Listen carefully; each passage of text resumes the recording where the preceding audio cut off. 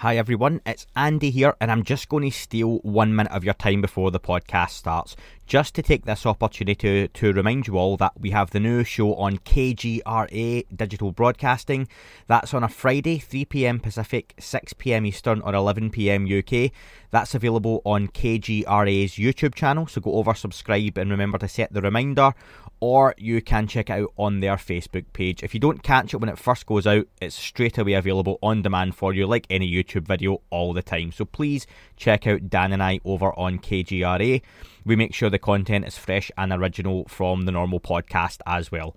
From now on, if you sign up to either the YouTube membership, which is less than the price of a good coffee, or Patreon from $5 plus, you'll get early access to the video interviews too.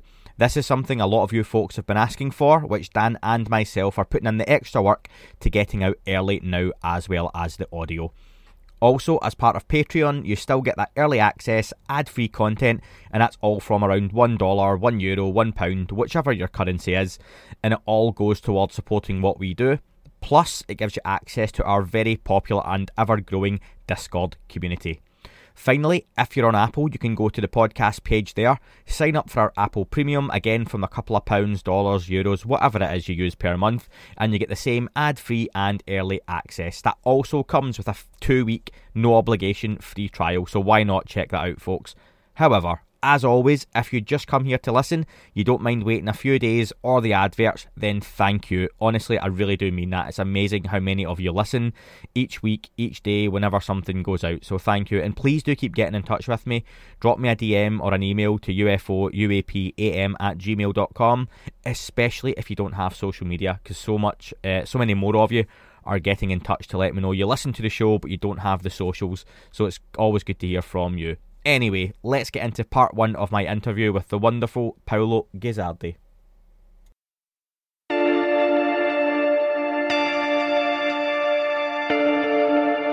There's a whole fleet of them. Look on the ASA.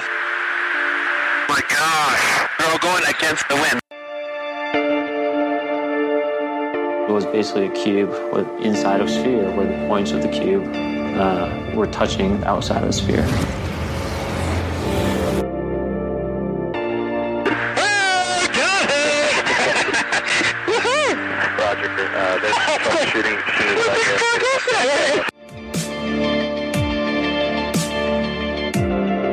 So this isn't anything that just is limited to the United States.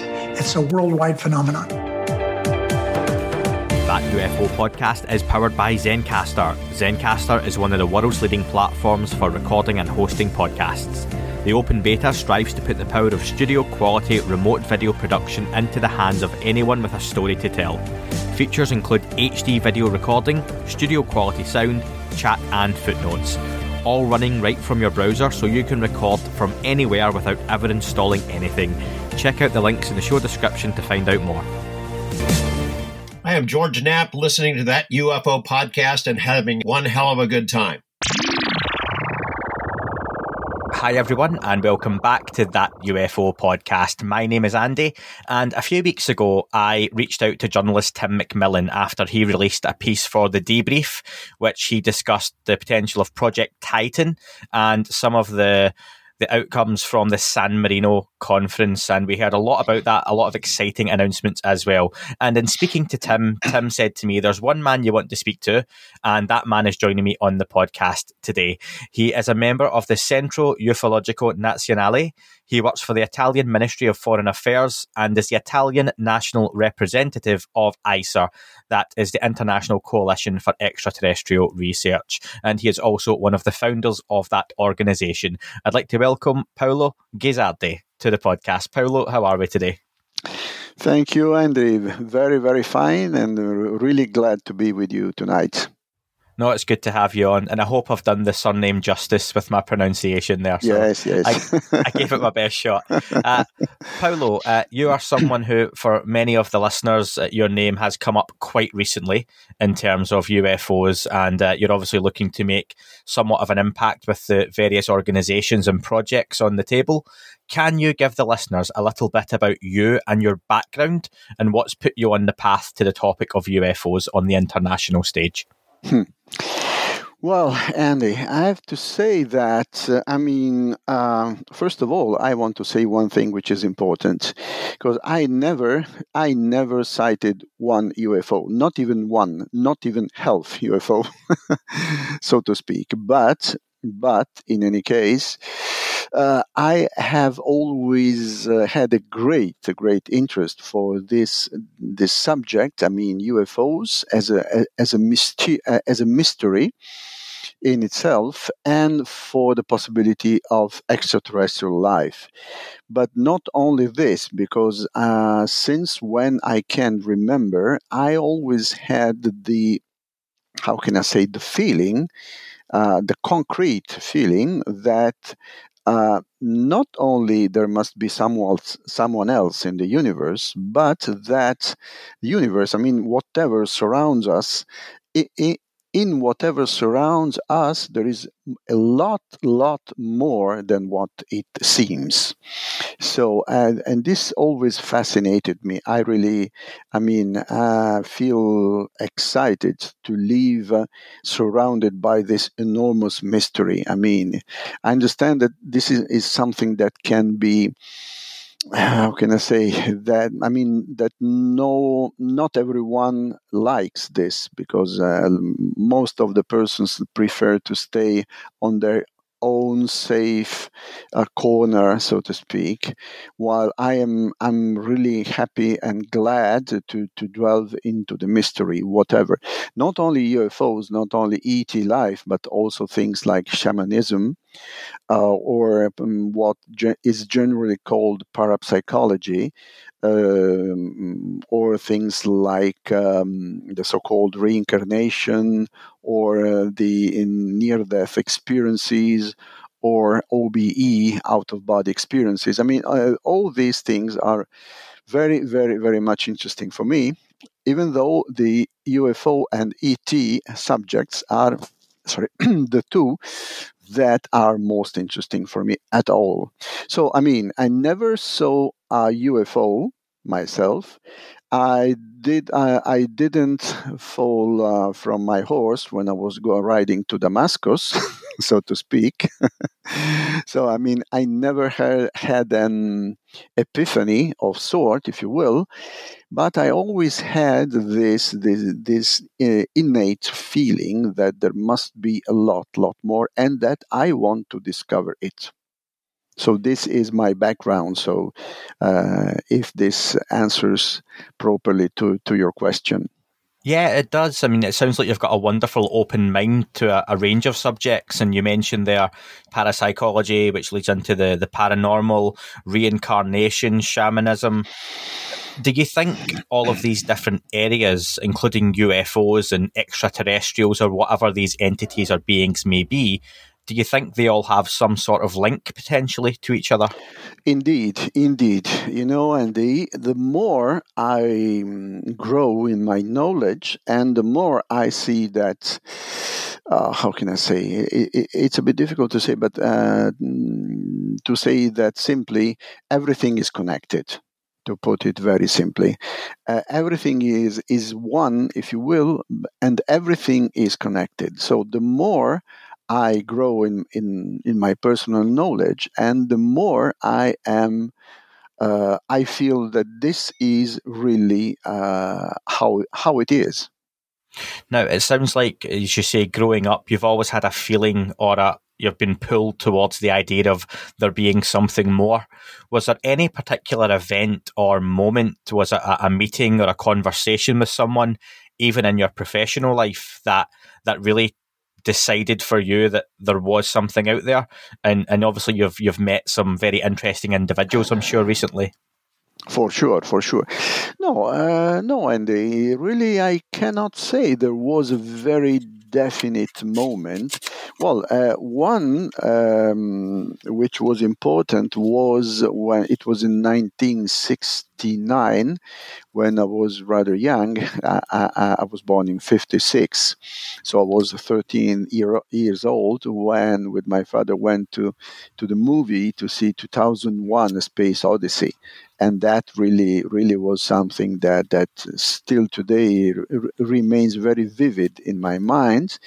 And that was how can I say, something that really oriented me towards the all those thematics like space exploration, the possibility of life elsewhere. But I mean, it was not specifically that, because, as I told you, I always had this very how can I say, pervasive, I don't know if the pronunciation is correct, feeling that there indeed there must be much more in the universe.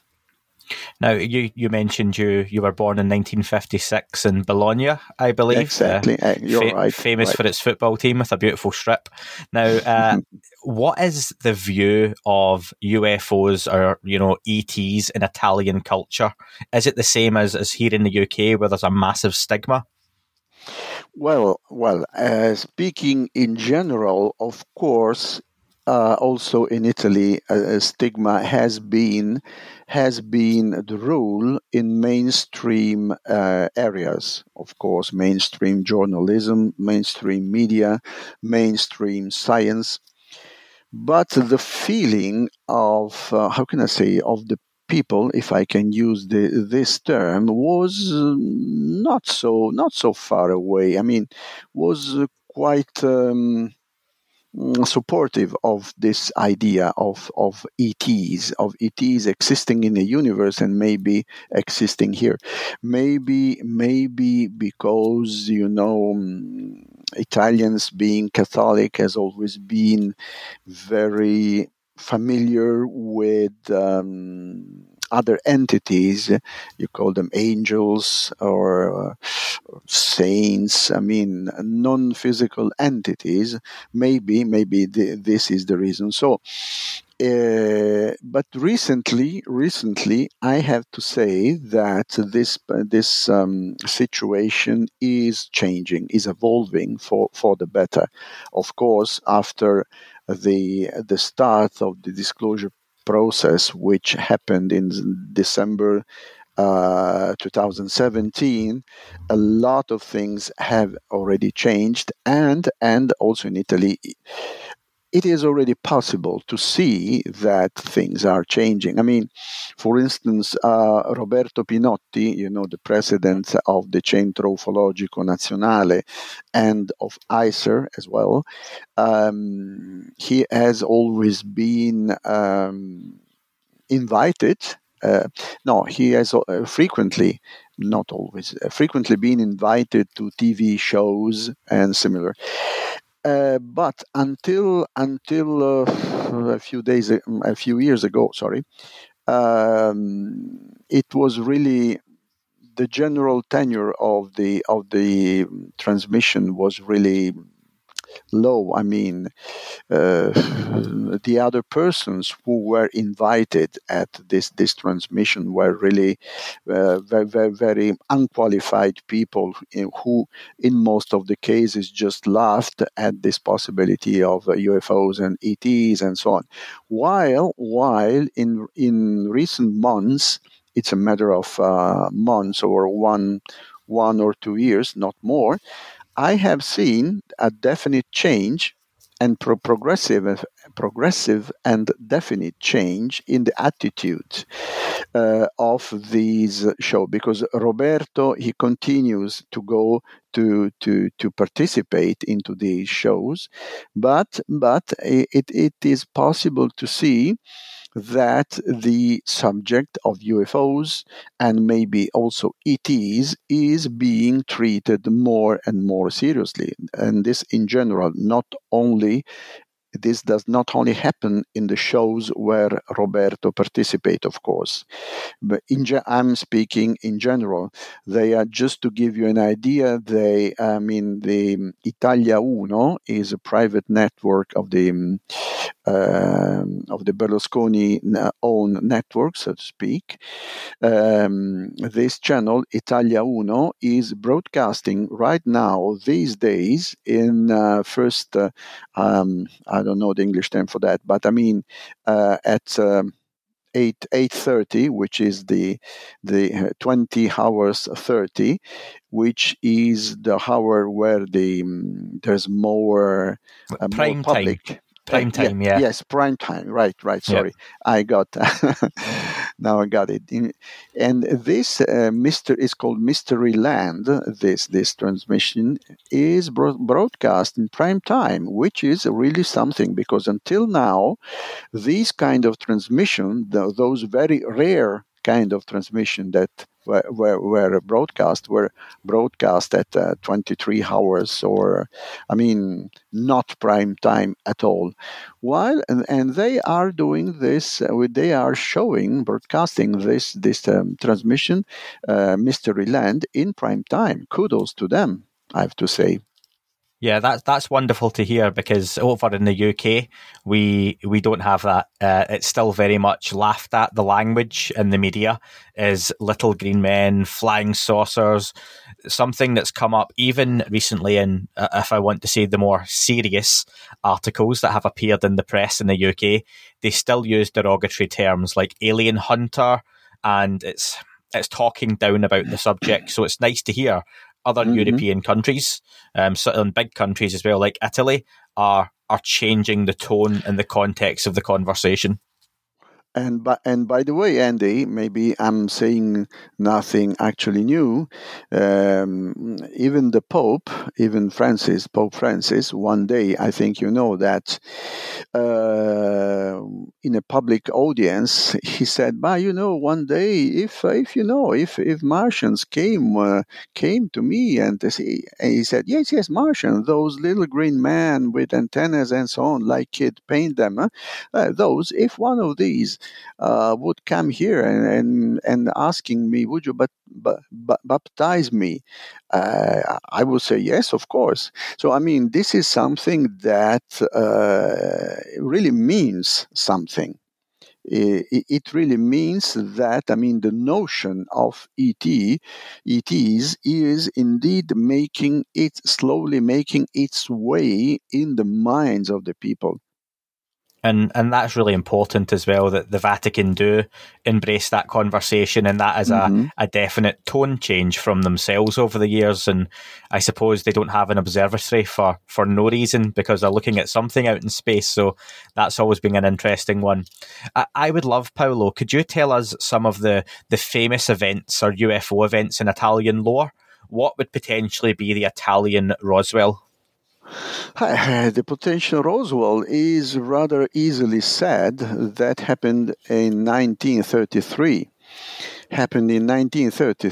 And what is interesting is really interesting, not just because it predates Roswell of 14 years, but what is really interesting is that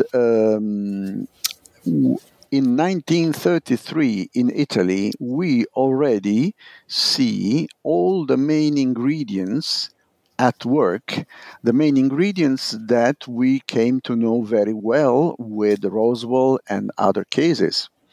We have, first of all, the immediate secrecy first. Then we have the cover-up and deception immediately after.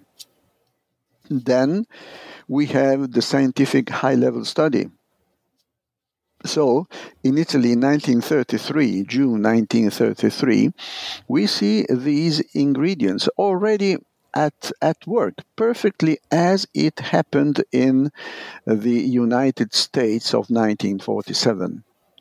And this is important because, I mean, just to quickly just for a quick recap of the situation. In Yeah, please. 1933, in northern Italy, a mysterious aircraft of unknown origin landed or crashed. This is not known for sure. In any case, we say landed in northern Italy, not far from Milano and the Lake of Como, more or less. So they say that this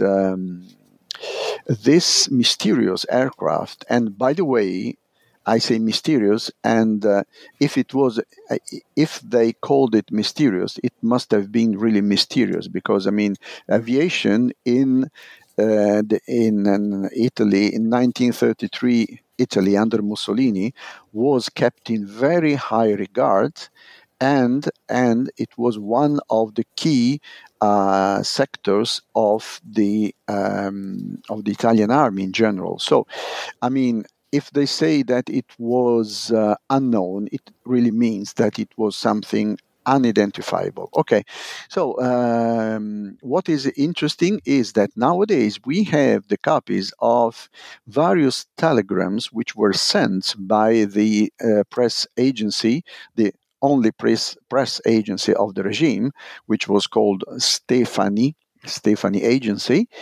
And there are at least 4 of these messages which were broadcast to all the offices with the highest priority, and they were not top secret, but riservatissimo is confidential.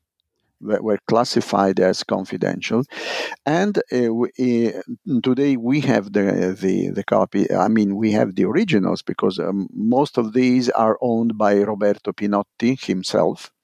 We have the originals of these telegrams, and so you can imagine that. I mean, just by the sheer number of telegrams that were sent in one day, I mean, 4 telegraphs of the highest priority and high classification that were sent in that day. So you can understand just from this fact that the matter was considered very, very seriously.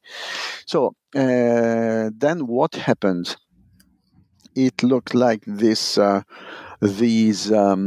debris or this what remained of this unknown aircraft was conserved in a hangar owned by the CI Marchetti, which was aircraft I think it was the main aircraft producer of that time, where they were kept for study, and it is said that Mussolini assembled a sort of Majestic 12, so to speak, which was called RS 33, RS like Romeo Sierra 33, which stand for Special Research. 33 is the year of foundation, which was headed by Guglielmo Marconi, by the way. And they tried to, and it is said that they tried to investigate, of course, trying to understand what this device was and so on. And then what happened? Then came the war.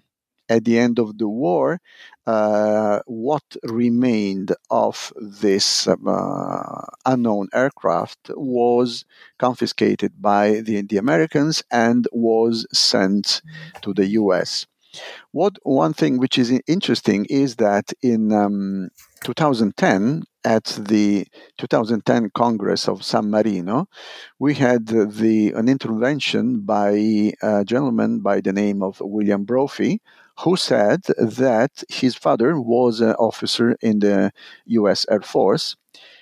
In 1948, if I remember well, he had the possibility to see the corpse kept under formalin of 2 aliens of the Nordic kind, so to speak, high, quite tall, pale, white hair, and so on. Classic, the classic kind of Nordic aliens, as we call them. And he said that his father told him that these two bodies were confiscated in Italy at the end of the war. So this is something that was not known. And there, of course, there are many rumors, many uncontrolled voices concerning this subject. One is that Mussolini, when he came to know and very likely could have seen these two bodies, could have been led to think that they could have been German. And so he could have thought that if the Germans have this kind of weapons, of course, Italy can ally with Germany, and of course we will win the war very easily. So, but of course, this is something which, I mean, they're just rumors. So take them at face value. I mean, don't.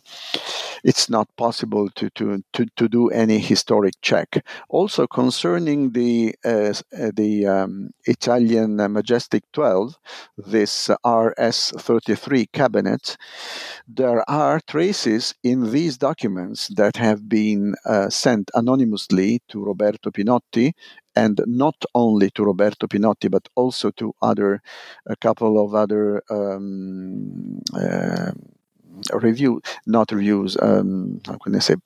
papers, newspapers.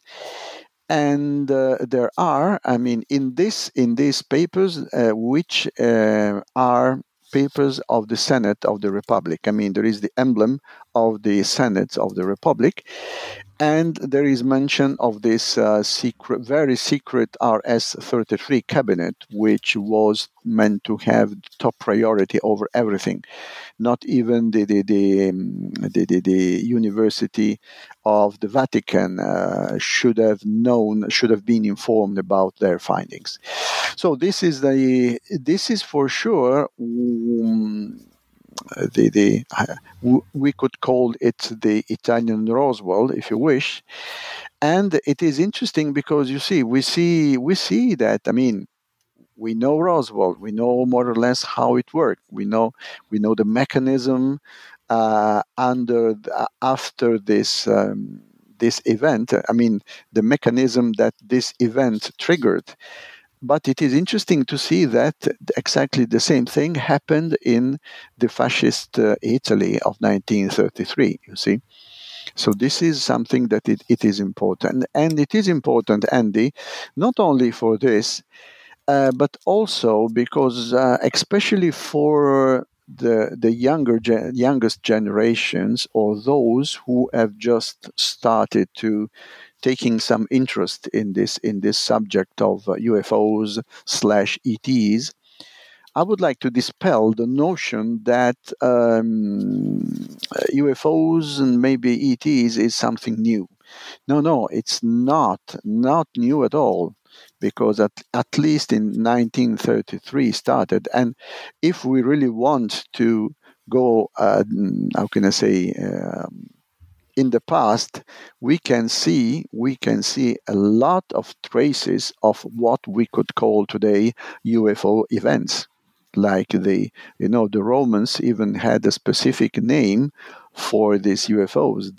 They called them clipeus ardentes, which means fiery shields. So because they also saw sometimes these shields.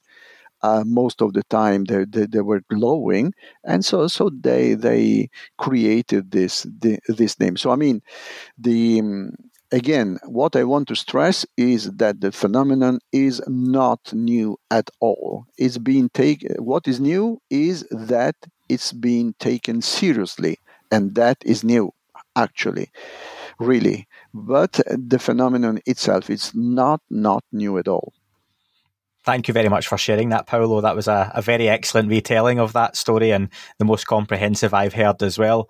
And it probably does it a disservice to call it the Italian Roswell, given it predates Roswell itself. So can I just ask, though, is there any reason you think for the secrecy of the time? And obviously, famously with Roswell, the US military announced they had captured a flying saucer and very quickly changed the press release to say it was nothing more than a weather balloon and misidentification. Why didn't the government at the time just come out and announce what they had? But Wendy, I think it's very simple after all. I mean, consider when the Romans saw these clipeus ardentes, these fiery shields flying, zipping across the skies, what could they think? Maybe something connected to the gods, maybe.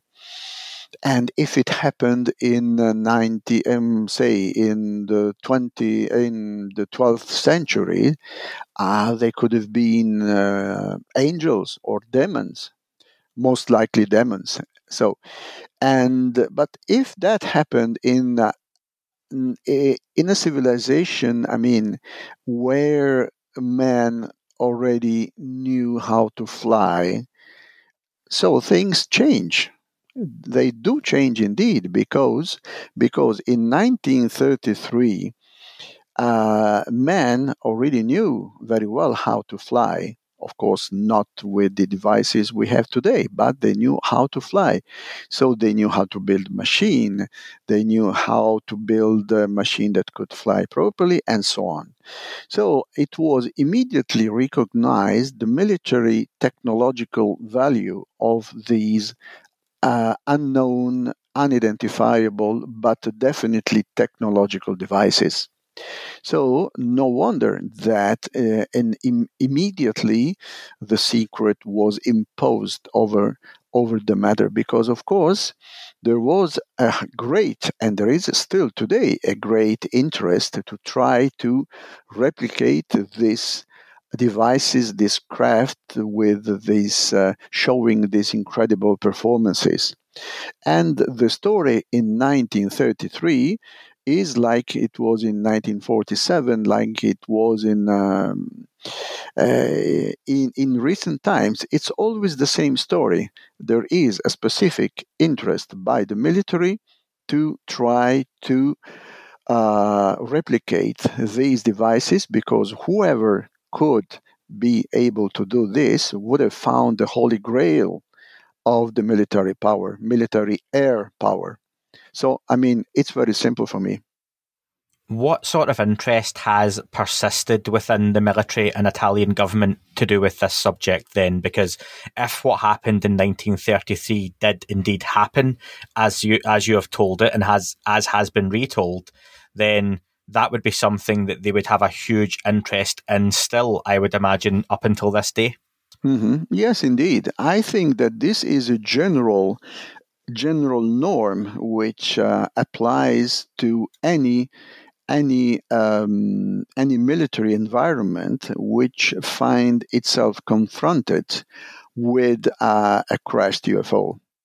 I think that whoever today, now that we know that it's possible to build devices that can fly, now not only for the Italian military, not only for the US military, but for any military organization in this world, military intelligence organization in this world, each one of these will have a definite and great interest in this kind of device. And of course, this kind of device, this kind of interest entails the secrecy, because of course, each military establishment would like, of course, to be the first to create, to replicate some a device at least capable of some of these incredible performances, of course, for the final purpose of military air power, so military air supremacy. I don't know if you've seen Unidentified, the series that we had Tom DeLonge, Luis Elizondo, and I'm sure you're aware that Yes. a couple of years ago they met with some Italian colleagues. I'm sure some of them may be of yours. Yes. And they discussed several different exchanges of information. One incident in particular, they talked about potentially being able to use a frequency to let some of these objects know that they know they are here, and they can almost communicate in some sort of way. What can you tell us about that?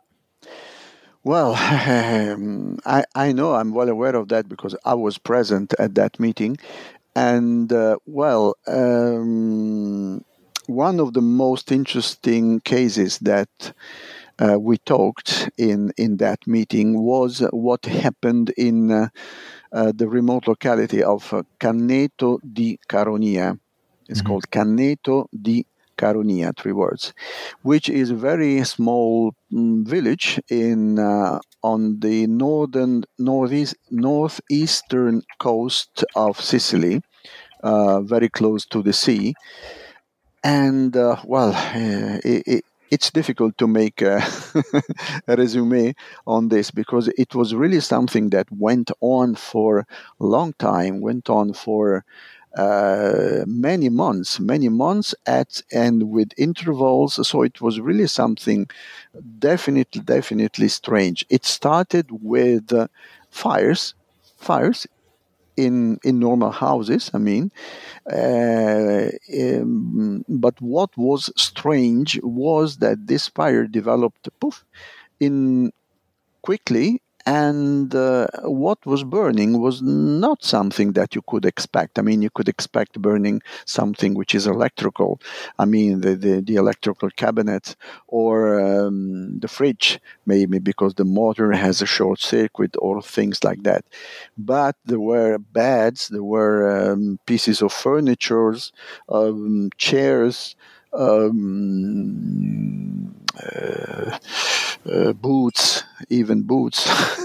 Really, it was really something strange, definitely. So the situation got at a point where the inhabitants of that area had to be evacuated for some, I think, some weeks at least. And there was there were many strange episodes that happened, UFO sightings. Also, there was this event where a helicopter was apparently hit by something which supposedly could have been a directed energy weapon or sort, because I mean there was this helicopter which was not a civil helicopter of the civil. It's called Protezione Civile. It means civil protection, which is a civil body. And this helicopter was flying over the area, and it was a shuttle flight, nothing special.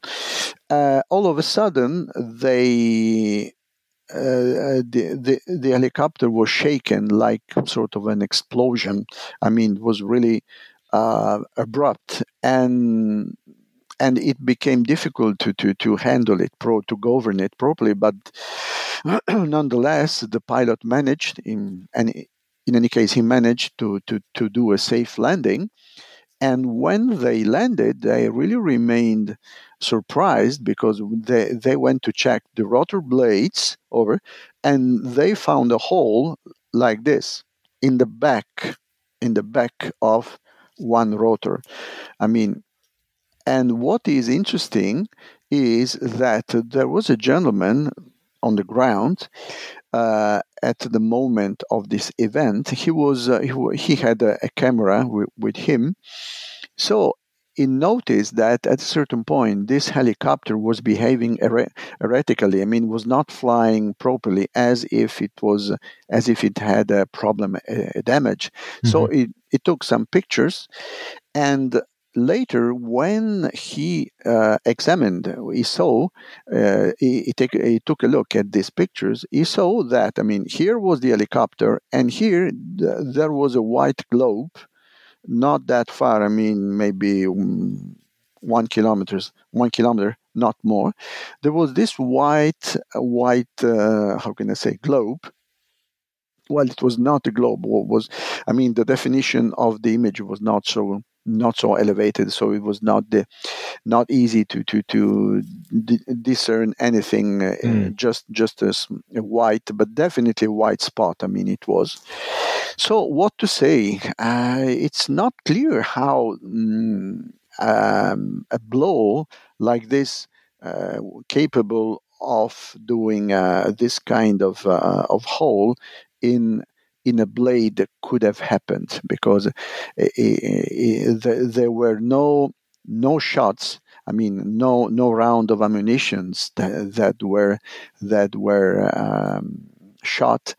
There was nothing, and it was also the way that, I mean, it was not a perforation, so to speak. It was not a perforation hole. Was more of like when happened these vapor explosion, like when a tree is struck by a lightning, the water explodes. And it was something which appeared like that. I cannot say that it was. I mean, it appeared like an explosion of vapor, so to speak. Of course, you could very well say that a tree is one thing, and a rotor blade is another, and does not have any any water inside. So how is it? Difficult to say. In any case, what happened? There was a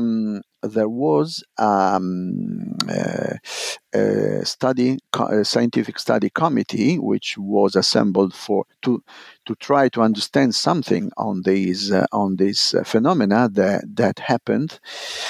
They did extensive studies. I mean, not just in different locations by different teams and so on. So what they ascertained was not that much, but was very interesting, because, by the way, the final conclusions of these studies was never made public. By the way, I don't know why, but it was never made public. In any case, it was known that they ascertained that these fires were very likely provoked by the emission of very high energy microwave radiation at very high frequencies. So it's like the principle of the radar: short pulses emitted.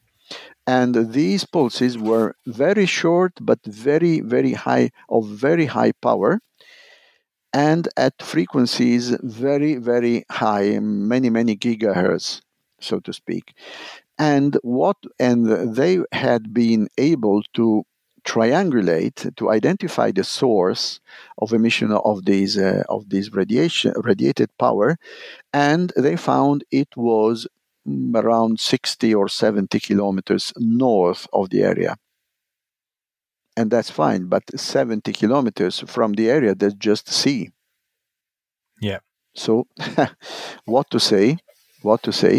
According to a gentleman who participated into this meeting, which was broadcast in the unidentified. Right, it was unidentified. Yes, that's correct. Yeah. Okay. So, according to one of the gentlemen who was involved in the studies, apparently they found that it was a sort of controlled emission. I mean, it was not natural. It was a controlled emission, and they say that they had been able to somehow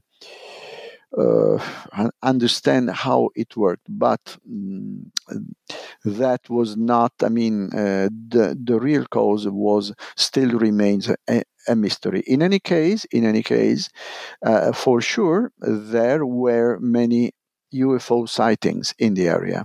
Also, not only these events of strange and sudden fires, but also there were for quite a long time mysterious events, which we would term them UFO sightings, more or less.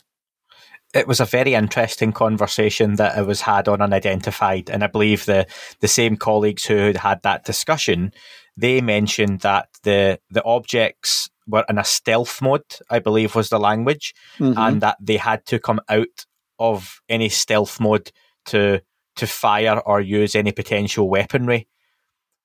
How was that assertion made? How did they reach that conclusion? Are you aware? No. This is why I didn't. I do not want to expand too much, because I really do not know. So I prefer. I mean, when there's something I do not know, I prefer not to say anything, unless I have a possible explanation for myself. In this case, I really don't know anything more. No, that's fine. What I would ask, Paolo, one more thing on that. In speaking to your colleagues, while we never found out, the public report wasn't released in terms of the classified information, was there a leaning that this was potentially extraterrestrial in origin, or were they leaning towards a more man-made explanation potentially? That is all for this week's show. Thank you very much for listening. Please remember to leave the podcast a review on your chosen platform. You can like, retweet and subscribe. That would all be very much appreciated. The shows are being uploaded onto YouTube as we speak more and more. You can sign up at patreon.com/That UFO podcast to access the shows ad-free as well. Please get in touch on Twitter, Facebook, Instagram, That UFO podcast. Of course, on Twitter, it's at UFO UAPAM. And again, folks, as always, keep looking up. You never know what you might see.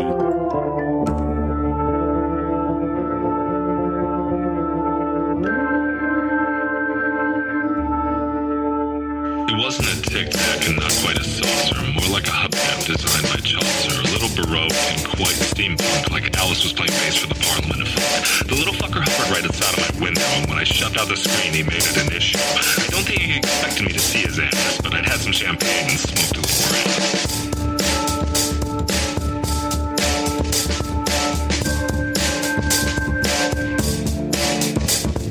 Meditative gamma state full on meta. Can't imagine how it could have been any better. I got to the top of the stairs and there he was. Like, you awake? I was about to abduct you, cuz.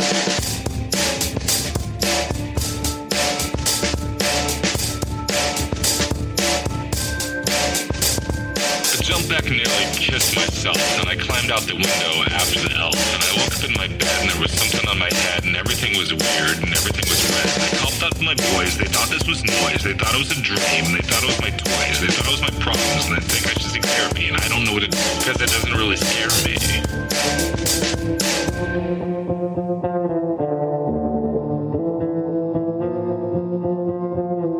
If you really want to know who I think may be, I think it's you and me and us and we and him and her and that and she and that thing over there and what's that, Jake?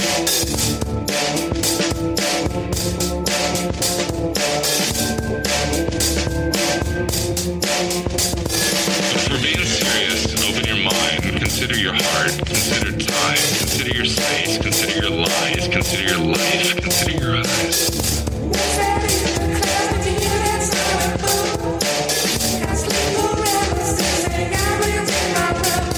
It wasn't a tic-tac and not quite a saucer.